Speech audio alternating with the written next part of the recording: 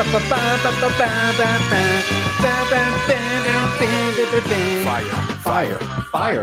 Hello, everybody. It's Peter Dodd, Pete the Planner. Hello. Oh, hi, Dame. Hi, Pete. I am forcing the energy out of the body today. Miguel is by my side, along with you, Krav Madi. Hello, everyone. Welcome to the Pete the Planner Show. Dame and Pete are here to serve your funny and money needs. How do we contact Kirkland and get some advertising money for that Miguel? You are telling me that Kirkland may be interested in our podcast, which has been downloaded over 2 million times. Really? Yeah, I've told you that. It just sounds impressive every time you say it out loud. I don't, a lot of times, no judgment zone here, no judgment zone. A lot of times people will be like, oh, I didn't put you on the screen yet. Speaking of no judgment. People will tweet or post about their podcast and they'll say, just crossed over the 100,000 download mark. And I'm glad. I think it's good marketing. I have no interest in that. Like, I don't think I've ever publicly say we've been downloaded over 2 million times. But there, I've just said it and I will never say it again. Look out, Joe Rogan. I didn't think I'd talk about the Fear Factor host today.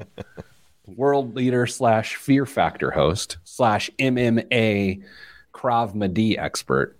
Dame, have you had a good week? It's been a very busy week, very productive week. So yes, it's been a good week. Oh, Dame. All right. So, I have to admit, I woke up yesterday morning, I believe it was, and read the news of Ukraine getting invaded by Russia. And it just, to say it's a bummer, it sort of marginalizes is the situation. Like it was just so shocking and awful to see. And I think back to when you and I were, watching war take place on TV and September 11th and, that whole thing. And it's just like, here we are again. And we're not directly involved yet. That just made me sad. And did you feel that way? Yeah, it's like, this new season of war is shaping up to be, one of the biggest cliffhangers. It just feels like it's one what do you, if you don't want to use war, one thing after another, as far as just trying to, I remember distinctly where I was, you might, we were probably 6th grade when George Bush came on the TV late one evening to say that we were invading Iraq or Kuwait, I think at that time. And it just seems like it's been one announcement after another in that region of the world and now a little bit north. But it's interesting watching my kids go through an announcement like this for the first time as well and getting their reactions and their perspectives. And it takes on a different meaning when you've got little ones in your house who are experiencing this for the first time. I'm embarrassed to say I have not been home much this week, kind of like last week, which is to say I haven't even talked to my kids about it. And so now I instantly feel like the worst done father of the two of us. Well, you had a 50-50 shot. Dame, I have a presentation in which I've been giving recently talking about our executive team here at work. And there's a slide with your picture on it and my picture on it and our other colleagues on the executive team. And in parentheses under your name, it says not related to Peter Dunn. Good. That's probably smart. And then I made the joke last night as I was covering this with a group. I said, sort of weird that the first thing I tell you about someone is that, no, they're not related to me. And that shouldn't be a standoffish comment. It's just saying that there's no nepotism. That's all it's saying. Yeah, it makes sense.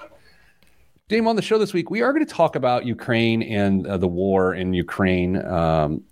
But I'll disclaim this once we get on the air too, but I just want to keep in the forefront of our minds that the real tragedy here is not the economic consequences that people will feel and the market consequences that we will feel. It's actually the people in danger. Mm-hmm. That's a tough thing. When the when the war started yesterday, you get on Twitter and of course everyone's leveraging the war to make their own point about their own narrative. And immediately people are like, oh, great, there goes the price of oil, and it's just like, okay, yes, it's true. But if that's the first thing you tweet within minutes of seeing that this country is being attacked. Like, what's wrong with you? Yeah, I don't know. I saw a video this morning of, full disclosure, I can't tell what's faked anymore and what's That's not. a good point. Some of it, I mean, some of it's crazy, but it was it looked like a woman standing in what was probably her apartment with a fighter jet blaring down at them and dropped a couple missiles and landed in the building next to her, and kids screaming and crying. And if you go to the discomfort you're going to have on this side of the planet for a little while other people are losing family members and having their way of life altered, possibly forever, I would encourage you to reevaluate. Yeah, so we aren't going to be this morose throughout the show, but I mean, it's just a horrible time. Like, what a horrible situation. And to not acknowledge it is inhuman. So this is our acknowledgement of what's going on, and it'll sort of go throughout the show. We are going to talk about the economic impact and how that might slow down the world's recovery from the recession. But hearts and prayers and thoughts and anything else I can offer to the people of Ukraine. It's awful. I think when you become a parent and you start just placing yourself in the shoes of parents over there, it's just so hard. It's just, we're trying to explain it to our kids, or you are, because you're a good father. Imagine trying to explain it to your kid when the planes are over your head. Yeah, tanks are rolling down the street and got people jumping out of planes above you. And it's something that we've thankfully never had to deal with on our soil in our lifetimes, but we have that luxury and they don't. I feel like this level of culpability personally in how I've consumed cable news in the last 20 years, and how I have viewed controversial things or really dynamic world moments as entertainment. And that's become the whole industry, right? It is sort of always towing the line of entertainment, no matter which cable news you choose to consume. And I've definitely come off of that in the last couple of years, because I started to sense that, like, I can't act like I'm not part of the problem if I'm sitting having a glass of wine. And I used to joke, I'm going to just watch the world burn tonight and have a glass of wine. And I would say that. And so it's weird. I'm sort of towing this line of, like, well, how much do I want to know what's going on in Ukraine out of being a good citizen, and how much am I contributing to it becoming entertainment? That is thought-provoking. Well, sometimes when people say that's thought-provoking, what they might be saying is, that what you just said is real dumb. No, it should hopefully lead to some introspective thoughts and lead us all to, or for those who care, to figure out how they consume media and where they stand in all this. Let's do a radio show. Okay. This week on the Pete the Planner Show, we answer your money questions. Here's how the show works. You email us, askpete@petetheplanner.com. That's askpete@petetheplanner.com. And here's what will happen. We might answer your question on the air on one of our numerous syndicated outlets. I don't even know what that means. Dame, we have a lot of stations that carry our show. And of course, people listen to it on podcasts and they watch it live streamed at 10 a.m. on Friday mornings Eastern. Damian Dunn, hello, how are you? I am well, Pete. How are you? I'm hanging in there. A rough week for humanity as Russia attacks Ukraine. And so we're going to talk about some of the ramifications of that throughout the show. We are also going to talk about a shift in how retailers are distributing products. And coming off the heels of a 3-day weekend in Chicago, I made some observations, and they tend to match up with what's going on with retailers and so much more. Dame, before you and I talk about the economic impact of what's going on in Ukraine, you and I both want to express that we are going to talk about the economic impact of Ukraine on people outside of Ukraine. But really, the story here is the people of Ukraine. The story here isn't oil prices. The story here isn't your portfolio. The story here are the people of Ukraine. So as much as I think it's important for us to always analyze how world events impact us at home, I think it's equally important to empathize with the people that are really suffering. And so I just want to get out in front of that, lest anyone think that, oh no, oil prices are higher. What am I going to do? Like, I think that's sort of a sad perspective. And I want people to know that that is not our perspective. Yeah, I agree. It's important to keep the real important things in mind. Yes, there will be some changes that we notice and feel in our part of the world, but it is by no means commensurate to what others are going through in a very real and tangible way. Okay, so here's what we're going to do so we don't keep getting stopped by our desire to express the real sorrow here. We're going to just call this a world event, and not to make it cold, but just like the pandemic was a world event, just like September 11th ended up being a world event, just like Bear Stearns folding became a world event. We're just going to call this a world event as it relates to the economy and the market. Okay, is that fair? I think that's fair. Because otherwise, I'm just going to trip over myself expressing my empathy. That's it. I mean, whether people feel like that's staged or not, I'm just going to get stuck in that space because the caffeine has not kicked in today. Well, give Miguel another segment or two, and we'll be rolling. All right. So, Dame, naturally, when news of this world event happened on Thursday of this week, the markets reacted as they naturally would. You saw the VIX spike, which is a volatility index. Things calmed down a little bit, but Dame, it's not surprising when there's a major world event for the market to get thrown into a hissy fit. Is that a good one? Yeah, we've seen this starting to be priced in over the last couple weeks with the full anticipation that there was going to be some conflict in that part of the world. And the markets did what they typically do in those situations and retreat a little bit. Then when it actually came to fruition yesterday, dumped down real quick, but then surprisingly recovered for whatever reason. So I think there's a lesson there as well, or a potential lesson, depending on where things go from here. We've talked many times about what your outlook and what your time horizon is, and what are things to make you reconsider your investment allocation. And world events are something that definitely put a magnifying glass on where your investments lie and what you are actually willing to tolerate as far as risk. And what we see now is that nobody knows what direction they're going to go. I think that is one of the things that has become most clear to me over the last week, is that yes, we would anticipate them to go down, but if you thought the markets were going to finish higher yesterday, I don't think you would have definitely been in the minority on that. It would have seemed very logical they would have gone down. So that being said, if you are at all uneasy with how your investments are performing, I would encourage you to talk to a professional about trying to figure out a good risk tolerance and make sure that you are positioned properly for where you're at. Yeah, so since we were mentioning all world events that have occurred in our lifetime, we'll call it the last 30 years just to make ourselves seem younger. But you got September 11th, you've got the housing collapse 2008, 2009, you've got the recession that followed, you've got the pandemic, and then you've got Russia attacking Ukraine. Dame, do you think people's fear around their own portfolio is impacted as to whether the crisis is domestic or otherwise? Because during the housing meltdown and during September 11th, I think people could tell themselves stories as to why this time is different and they must act. Do you think people are doing that this time? Do you think anyone domestically is going, well, this time is different and I must de-risk my portfolio?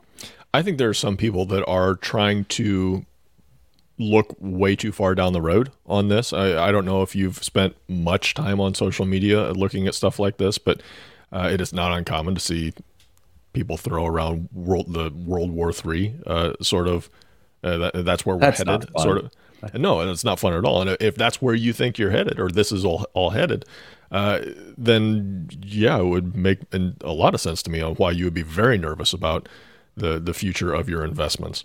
If you think this is something that is going to have some ripple effect to this part of the country, then I think this is a question that needs to be answered much like I just discussed a couple minutes ago, that you need to make sure that you are invested properly for your risk tolerance and your time horizon and risk capacity and all that good stuff. But I don't know that I've heard too many people say pull everything out just yet, which is kind of surprising to me, to be honest. Yeah, I mean, if the economy shutting down and being flipped off like a light switch in March of 2020 wasn't enough to spook you out of a portfolio, respectfully, I'm not sure Russia attacking Ukraine is going to be the thing that does it. It's also worth noting, and we've talked about this for 2 years, literally 2 years. By the way, time out on this idea. We need to revisit the first time we talked about COVID on this show. Do you remember that clip? I think I do. I'm going to find that clip and we're going to play it. One of the first shows of March, because it's basically you and I saying, so what's about to happen here? Yeah. And, okay. Okay. Sorry. Yeah. Anyway, it's worth noting that at the February 19th of 2020 to March 23rd, the S&P 500 fell 34%. Mm-hmm. Okay. So this is 2020. This is COVID related. 34%. That means the market did enter a bear market. We are now in correction territory with the S&P 500. That's when the market falls somewhere between 10 to 20%. That has happened dozens of times since World War II, and it usually only takes 4 months to recover from that. We did dip into bear market territory yesterday, midday, with the S&P 500, yesterday being Thursday, the 24th. And so, Dame, I'm not saying that the bear market is here, but the bear stuck its head around the corner yesterday, midday, but I'm not so sure we're entering a bear market. Yeah, I'm not either. I have no insider information to try and determine where this is headed because, like everybody else listening, 99% of everybody else listening, I'm along for the ride on this. I'm not sure what direction things are headed, and if things stay in bear territory or go back in bear territory, wouldn't surprise me. And if they turn around, it wouldn't be the biggest shock in my life either. Yeah, without sounding flippant, whether we enter bear market territory, as I look at my own personal finances or not, I can't say that I care, right? Because I'm not accessing any of my money for a long time anyway. So whether it takes 148 days to recover like it did in 2020 while entering a bear market, or whether it takes the 4.2 years that it typically takes to exit a bear market or to recover from a bear market, I don't know if I care. I don't. But now, my interests aren't limited to my own front door. Coming up after the break, we're going to talk about what cryptocurrency did with all of this and oil and so much more. I'm Pete the Planner. Whew. Caught there at the end. I almost went over. That would have been a disaster. And for the station. Hello, everybody. Rick Swink makes it in. Good morning, Rick. Hello, Brian. Mr. Pinkins. Jeremy says we're on the never-ending doom and gloom ride. Once this Ukrainian attack gets resolved, then we will move on to the next housing market crash. Happy Friday. Too soon? You do have to de-news yourself from time to time. Absolutely. But it's interesting because yes, humanity will suffer if there's a housing market crash, obviously. But I feel a little more okay with investing time and reading about Ukraine than I do getting caught up in the doom and the gloom of the housing market crash, right? Yeah. I absolutely agree with that. All right, Dame, let's come back, do some crypto. There's a few elements of this that are just fascinating, like our economic sanctions to Russia and how those could impact the economy. I don't understand that stuff, just so you know. It's really interesting. So let's talk about it for 9 minutes. Yeah. All right, let's go. I got a lot of important things to do. 3, 2, 1. Back on the Pete the Planner show. Dame, talking about the impact on the world economy of Russia attacking Ukraine. Anytime a country attacks a sovereign nation, tries to surround the capital. We are recording this event. We are recording this podcast / radio show on Friday, February 25th at 10:19 a.m. It is right now. When world news happens, it happens so fast that I want to make sure that if people are listening to this after the fact, that they know that this is recorded, and we may miss what is yet to come. Dame, obviously, as we mentioned to start the show, our main concern are for the people of Ukraine, and our thoughts and prayers are with them. But we are going to take this opportunity to talk about this world event and how it impacts other people, other nations. Dame, oil prices naturally spiked. That makes a lot of sense based on where oil and gas comes from. As you look at the impact of that on people's personal economy, initially, directly, and then indirectly with the price of goods being moved and the impact of higher fuel prices, what do you think? Do you think that is a big problem, or is it just something that people turn to because they're used to turning to high oil prices?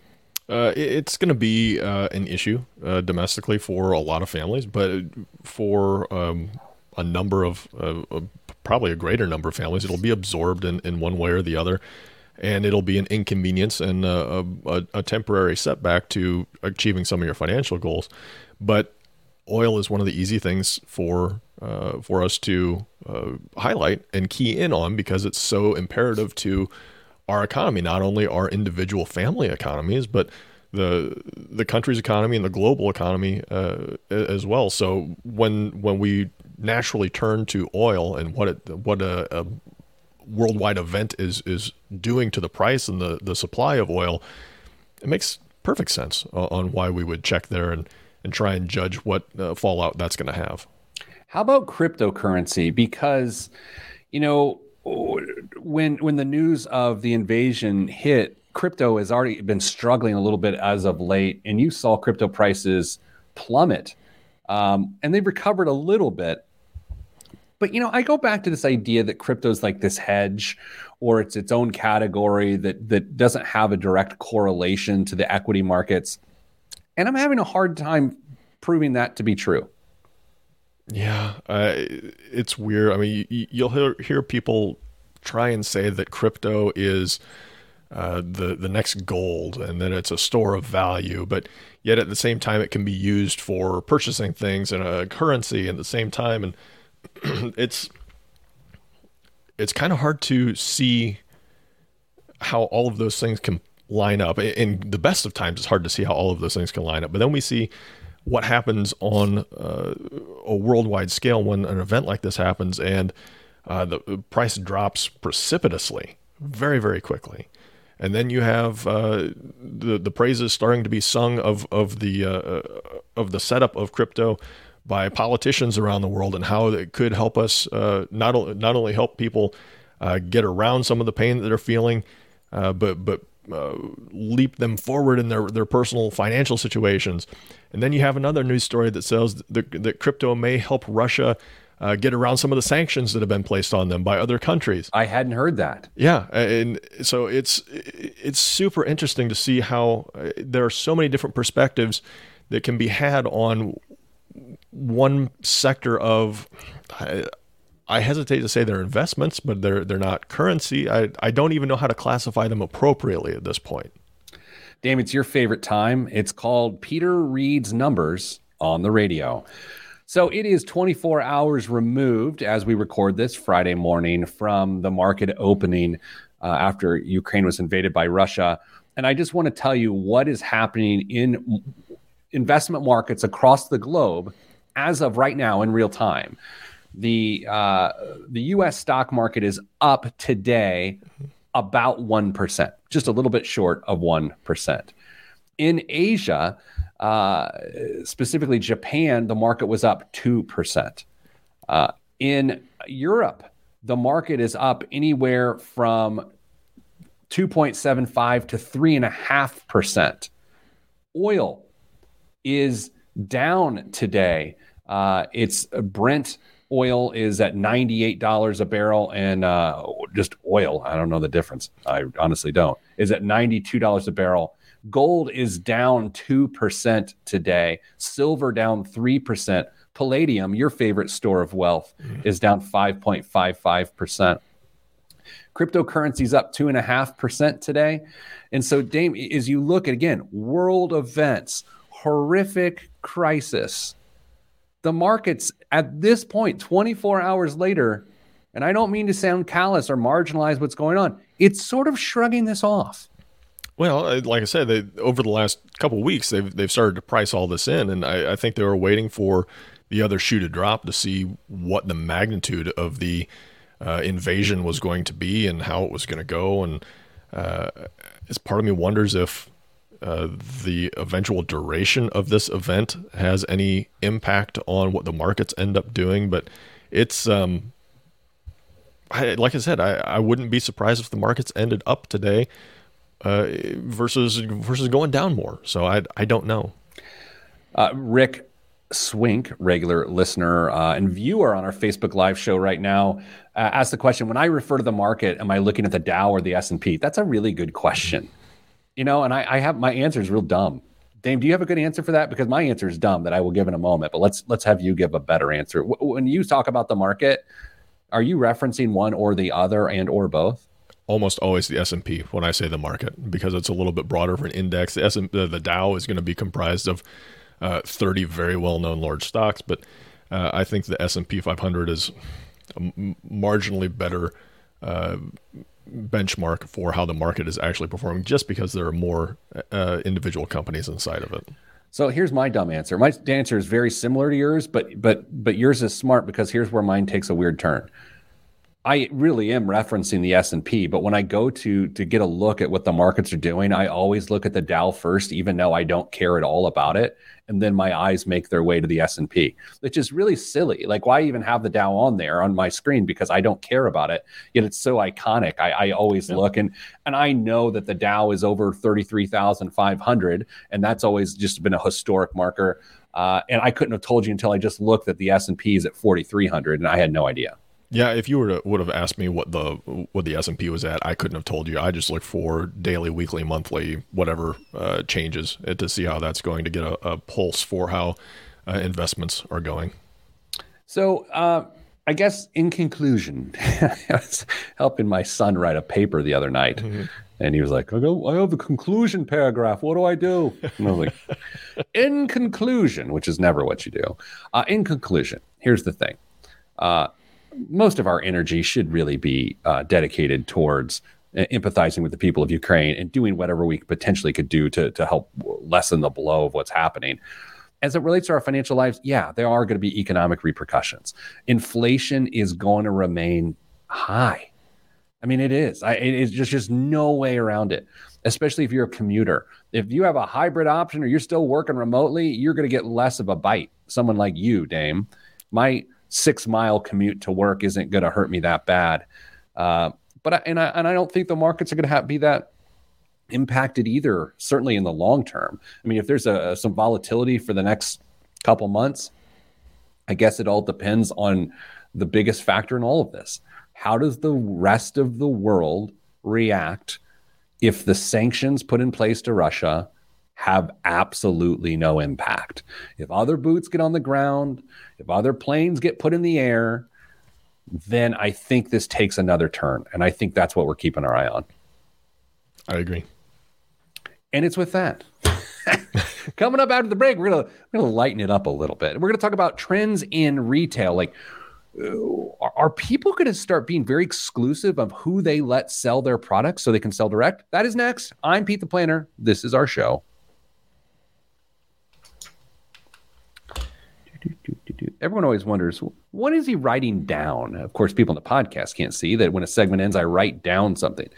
I write down the time of where the segment ends. So when I go back and edit the show and cut it up to send to the radio station, it makes my editing go a little bit faster, because, as you know, I'm a very busy person with very important things. Of course. Dame, I want to tell you about the structure of the rest of my day, just so you know, but not too many details.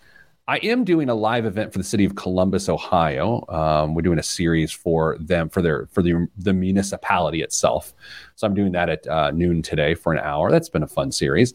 Then I have a 3-hour meeting, 3-hour Zoom call with a group of people. And then Oz and I are doing a demo of a software that we might buy around 4:30. Then I'm going to go home and pour whiskey into my face. That's my day. I like the last part. The other night, it was a Wednesday night. Occasionally, I have like 90 minutes by myself at my house on Wednesday nights. It's a very strange thing. So I took my daughter to gymnastics, got home, made myself my favorite current cocktail, which is a paper plane. And I sipped it and worked, and it was like the best, most productive 90 minutes. And I listened to A Tribe Called Quest. That's what I did, and it was wonderful. Nice. Are you still using the giant ice balls? I do occasionally use the ice balls. This was a shaken cocktail, so it was already cold and it was served up. A paper plane. Is everyone ready to hear the recipe for my favorite drink, the paper plane? Dame, hold on. Write this down. Okay. Brian Pinkins, write this down. Okay. Dame, you're going to have 1 ounce of freshly squeezed lemon juice. Mm-hmm. Okay. 1 ounce of Aperol, which is an Italian bitters. Oh, I thought I was going to ask about Granny Smith or Aperitif. Honey Crisp. Or... No. Aperol. Aperol. Aperol. It's bright red. Then 1 ounce of Amaro Nonino. Amaro is an Italian liqueur. Okay. You can already see that the price list ingredients are a little climbing a little here. I need spell check on this. Okay. Then finally, 1 ounce of 100 proof bourbon. Choose it. I like Old Granddad. Maybe you like Wild Turkey 101. I don't know. So you take 4 of these things, you put it in a shaker, and you shake the absolute bejesus out of it. Then you strain, of course, into like a Nick and Nora glass or a coupe, and you drink it. And it is delightful. It is delightful. Very bitter, very sour, boozy, and it's delicious. Do they have, like the paint mixers that you see at the big box stores that shake the cans? Really? Do you think they'd make one of those for drinks? They absolutely do. There is a bar in New Orleans, which I'm going to in about 2 weeks, that has this hand crank that makes drinks. They sets them in like a shaker, and then they put them in this machine. It's like this old-timey thing. And then they crank it like an organ grinder, and it just shakes all the different bottles, and they serve them because that bar makes so many of a certain drink. Huh. Interesting. Oh, wait, hold on. Rick says, man, Rick always is bringing the big Rick energy. I learned recently via YouTube how to make my own clear ice. I make a few batches at a time, and I keep it stored in gallon freezer bags. It's awesome. Yeah, I've done that. It is awesome. And Brian asked, do we serve the paper plane over ice? You do not serve the paper plane over ice. It is so cold by the time you shake it. That's one of my favorite parts of making a cocktail is the shaking process. It is cathartic, which brings me to what I'm so glad I remembered what I'm about to do. I don't know why I'm doing this because I do have to go, but this is dumb. But this is amazing. Are you ready? Is everyone ready to have their life changed? All right. Yeah, that's it. Take a big old drink of Miguel. Let's go. Okay. Are you ready for this? Yeah. Carl Icahn, right? Uh-huh. Billionaire investor, like iconic investor. Carl Icahn. He's 86, 87 years old. Yeah. Was, head of TWA, was involved with the Texaco deal and so many other things, like iconic investor. It's worth $16.6 billion. Mm-hmm. There's a documentary on HBO Max about him that I convinced Mrs. Planer to watch. Holy moly, Dame. Yeah. You've got to watch it for 3 reasons. The first is it's just really interesting and it's well done. But the next 2 reasons are why you should watch it. So he's this charismatic, funny New Yorker, right? And so he has a New York accent and he tells compelling stories. And he's telling this story about doing business with this Texas lawyer. So here's this guy in a very thick New York accent, an 86-year-old man with a thick New York accent doing a Texas accent. The documentary makers had to put subtitles. Dave, I was crying. I had to pause it. And I fell off my chair. I was laughing so hard. I was screaming. My kids came downstairs. They're like, what is wrong with you? I'd had a long day.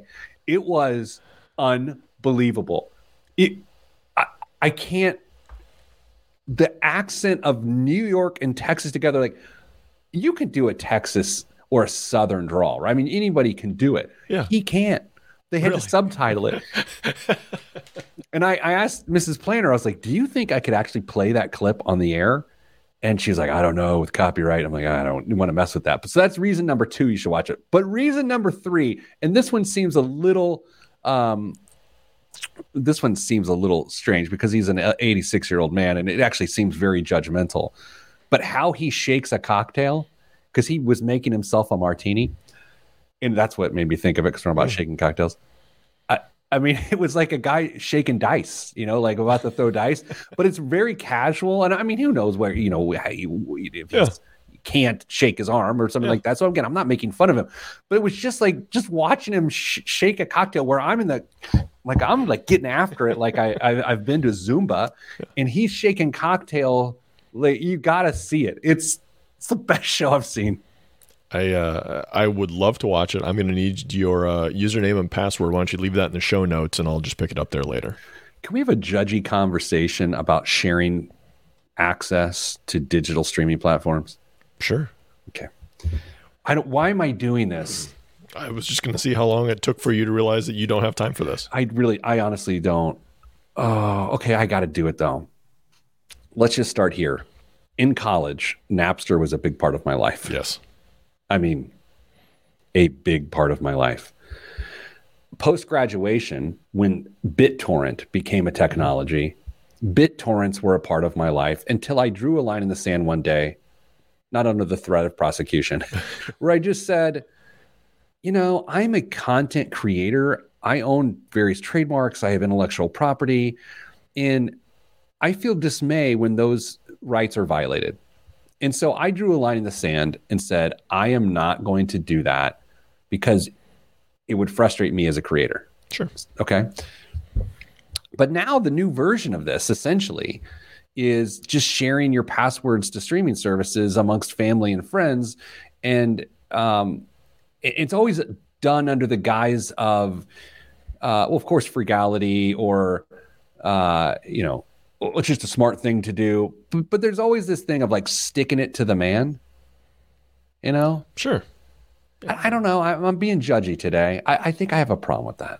Well, I think you're well within your rights to have a problem with that. I normally see that, I don't know if I really see that as often as I used to. I think now you are allowed so many different accounts on a certain membership or certain subscriptions that maybe people have people chip in a couple bucks to defray the cost of a subscription, but they get one of those accounts that goes along with it. But no, I hadn't put 2 and 2 together. This was the new version of Napster to go that route. That's interesting.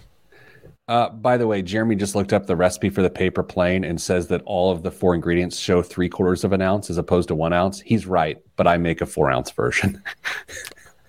I don't know if he was trying to shame you or embarrass, but there's no need for that, Jeremy. One final story. We were in Chicago this weekend as a family, and I'm going to talk about that in the next segment a little bit. We went to Eataly, which is this giant Italian grocery store that's in the middle of Chicago and a lot of big cities. And we were buying some things for home, and it's all self-scan, self-checkout.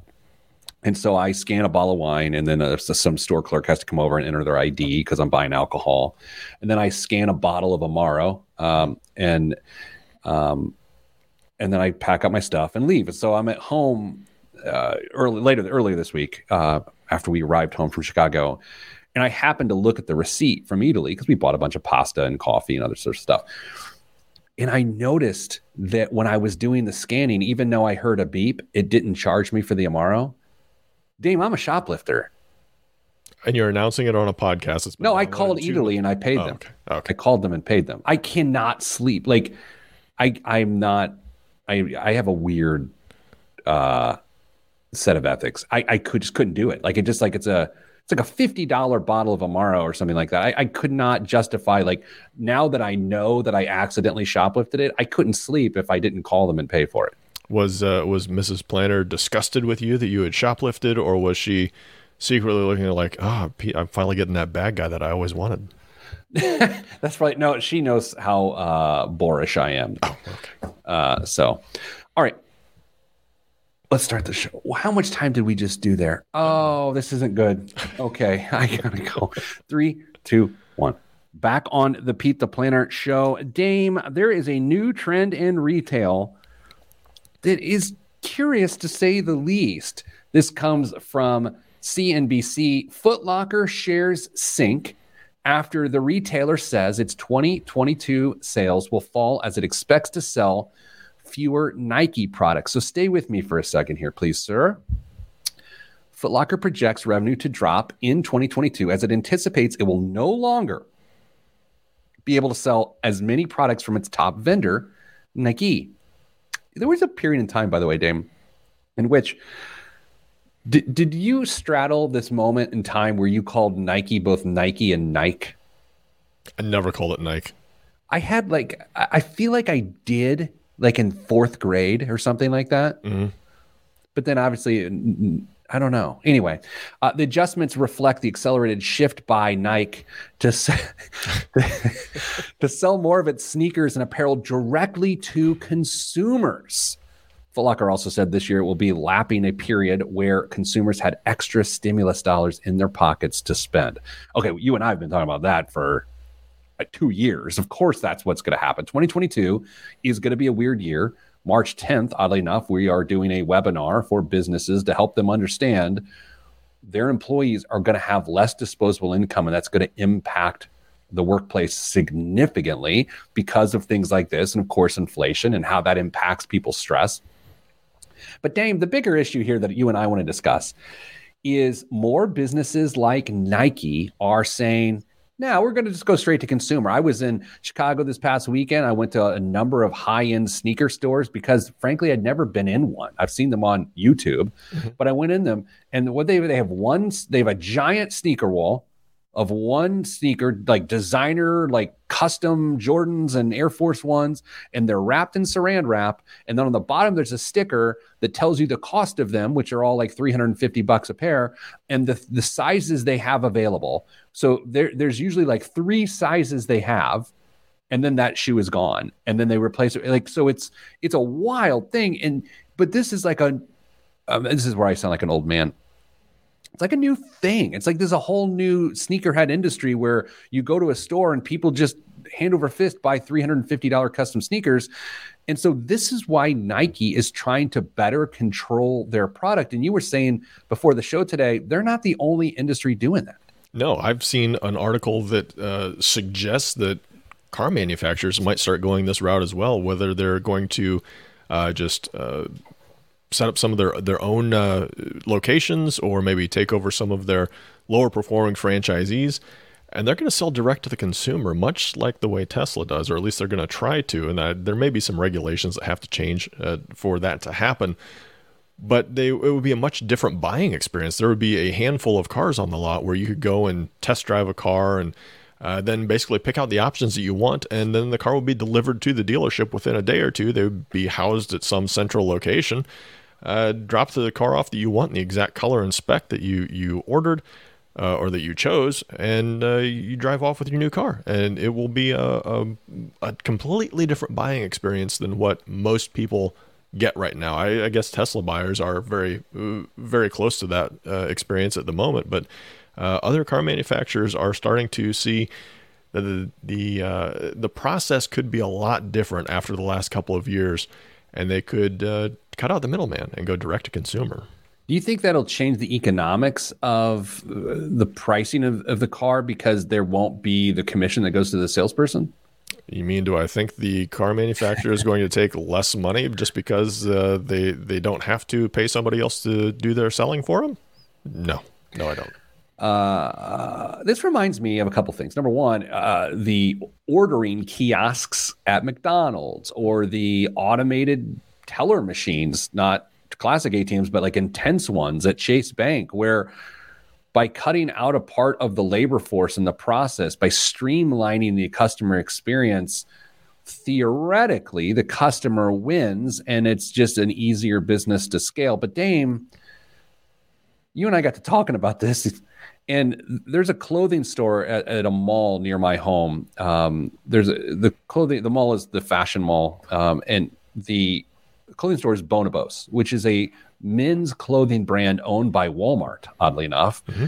But it is a really nice clothing brand. I don't mean to have this shock in my voice that there's a really nice clothing brand owned by Walmart, but I do. So deal with it. Dame, this store is a small store. They have beautiful clothes in there. You cannot leave the store with any of the clothes. You go there like a Tesla dealership showroom. You try stuff on, and then they ship it to you. You can't actually go to the store and walk out with anything. That is maddening to me. Absolutely maddening. I would understand if this were a situation where they were making custom clothes for you, but that's not the case.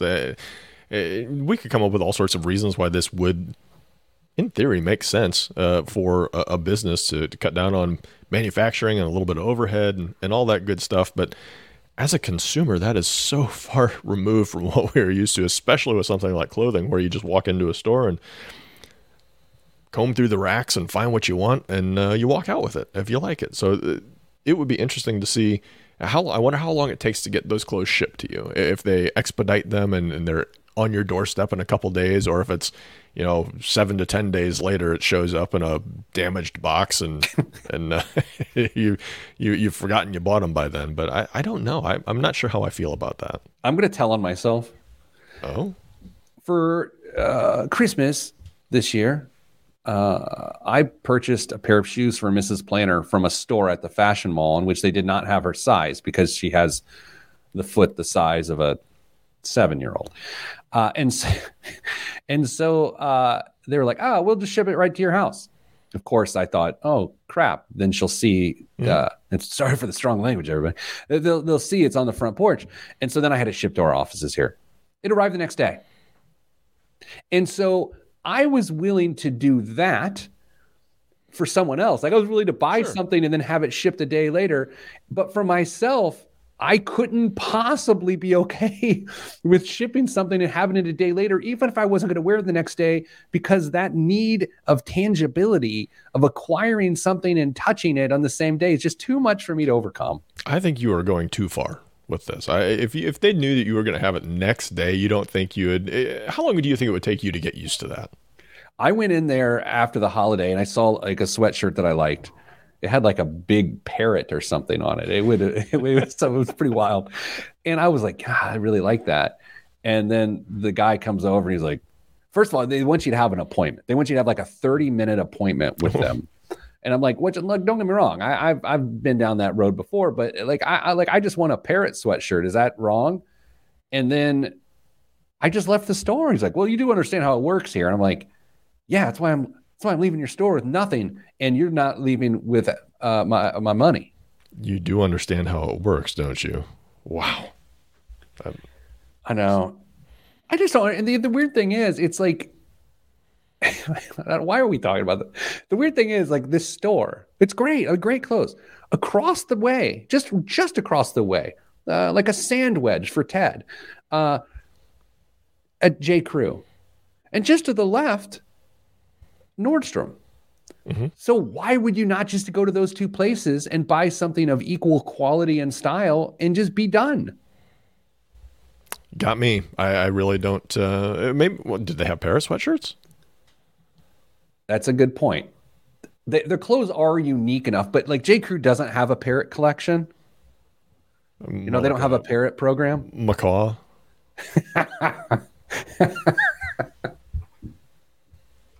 Let's acknowledge that I just laughed at you for the first time. Yes. Okay, Dame, here's what we're going to do. Coming up after the break, biggest waste of money of the week. And we're going to do some news. That's what we're doing this week. So if you're just joining us, look for retailers to continuously cut out the middleman, just in the way Peloton has, just in the way that Bombas socks have, Allbirds shoes. That's what's coming. And Nike is trying to do it next. And since they're the biggest name in footwear, they will likely succeed at this. And Foot Locker and Finish Line will suffer for it. And with that, I send you a goodbye. For just a few moments, we'll be back right after this.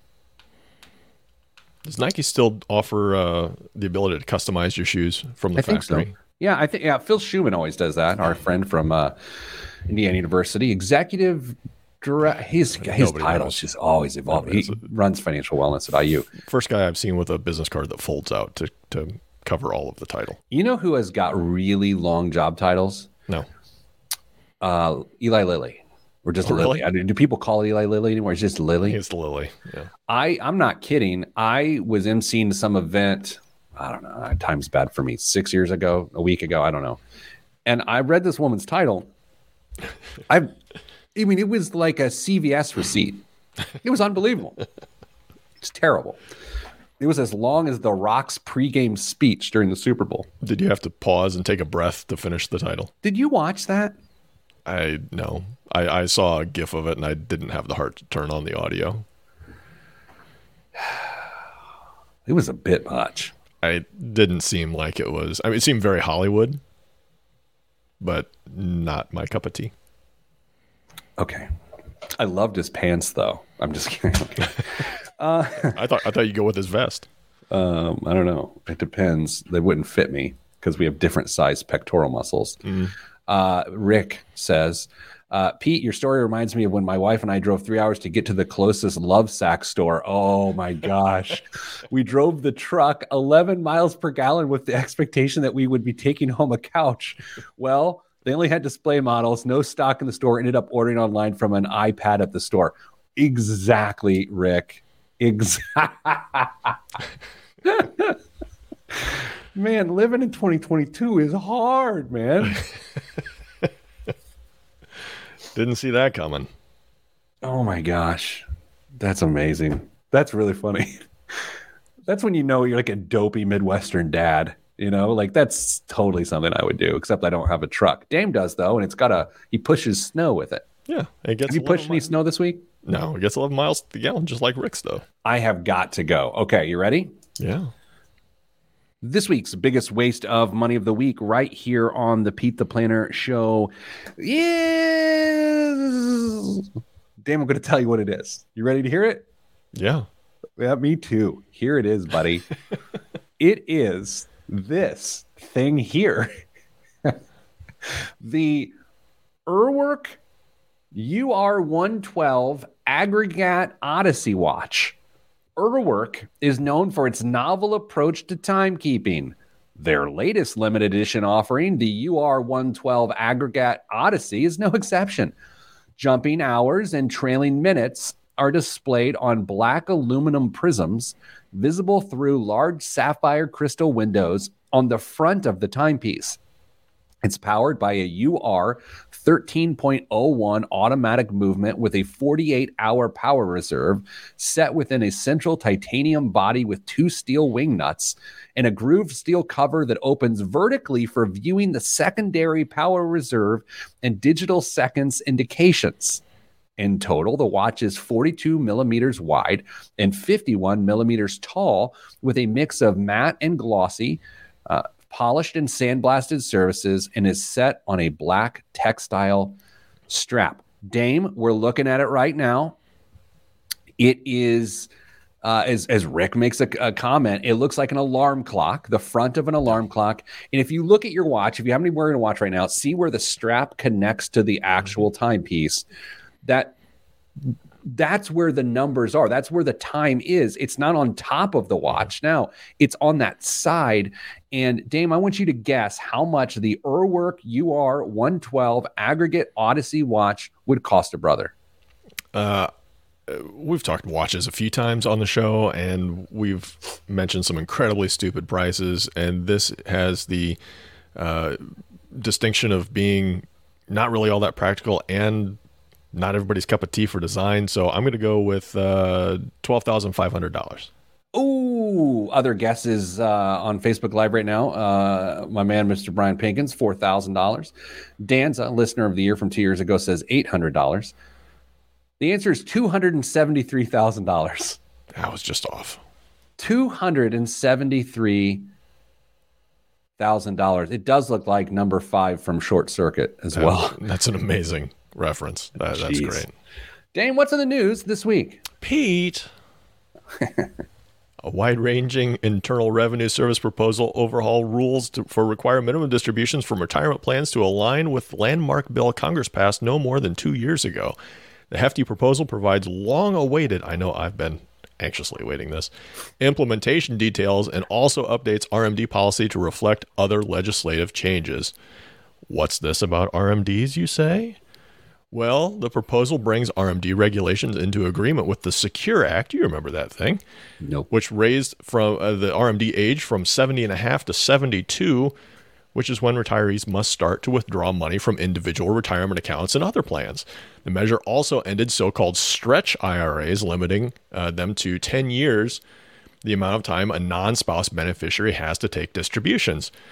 Well, that's not too terribly complicated, but buckle up. In general, a non-spouse beneficiary who is more than 10 years younger than the IRA holder can maintain the investment until the 10th year. No distributions being required in years 1 through 9. So that means somebody dies, Uncle Harry leaves you the IRA. You don't have to take any distributions from year 1 to 9, but that account has to be empty year 10.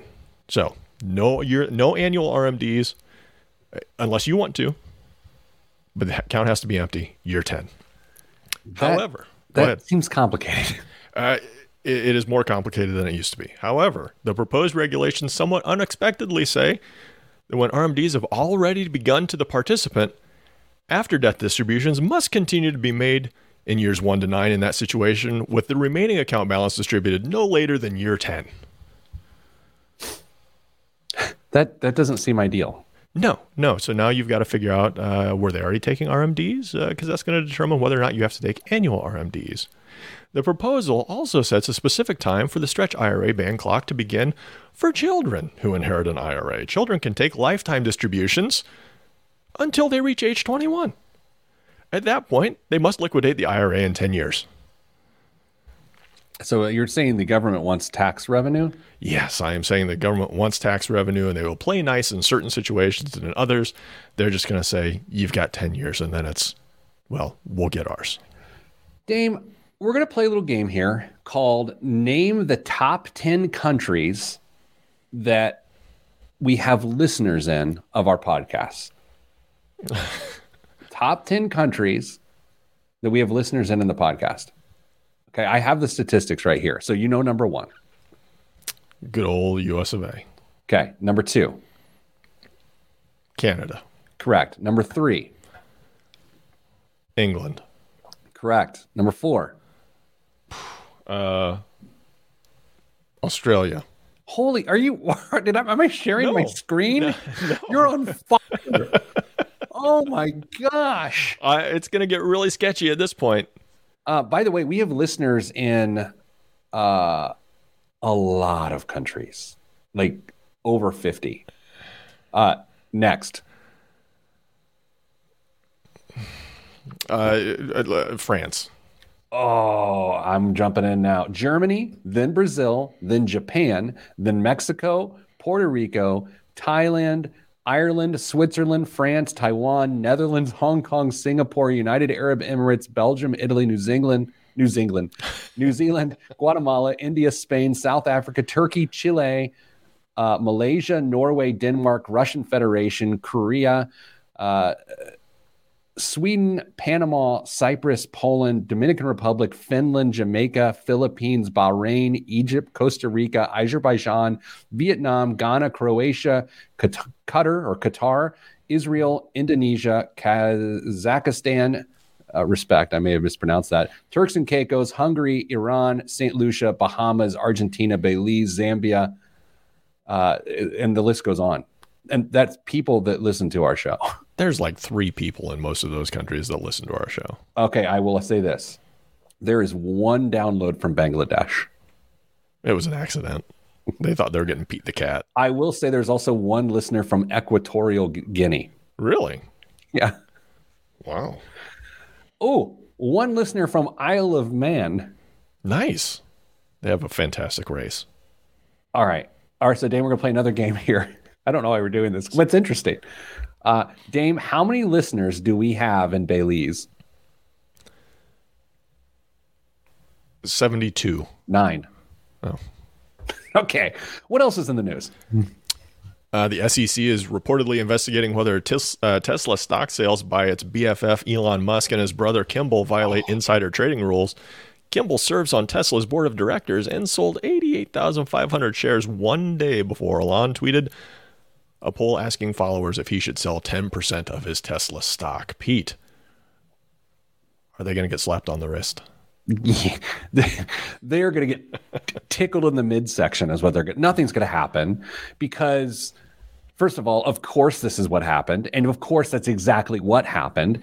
And the SEC does nothing about all of Elon Musk's alleged manipulation of the stock market, which occurs almost on a daily basis, allegedly. What would have been more egregious, to sell it or to short it? By the way, that's a great question. It's a great question. Egregious, definitely to short it. Yeah, I think so. No, nothing will happen. What do you think? No, it'll be a non-story. It's just fun to always hear the updates on the relationship between SEC and Elon Musk. By the way, and we referenced this a couple weeks ago by not actually referencing it. When Martha Stewart was put in prison for insider trading, what she did was so much less significant than what we've just discussed with Elon Musk and his brother, Kendall. Yeah, but think of all the delicious pastries she probably got to make while she was there. I don't know. She served her time. That's why I don't like making an example. I mean, she served her time. That's how we do it. You know, you mess up, serve your time, and then you're back in society. That's how it has to be. Damon's with that message that we're done. Sending good vibes because good vibes are all that's in the budget. I'm Pete the Planner. Thank you for listening. This is the show. That's all I got, man. I do have to go. Hey, Dame, I hope you have a good rest of your day. Enjoy your 3-hour Zoom. Oh my God. Everybody else, I hope you have a good week. And our thoughts are with the people of Ukraine. And I hope that takes a turn the other direction because it's not looking good right now. So anyway, stay getting money, y'all.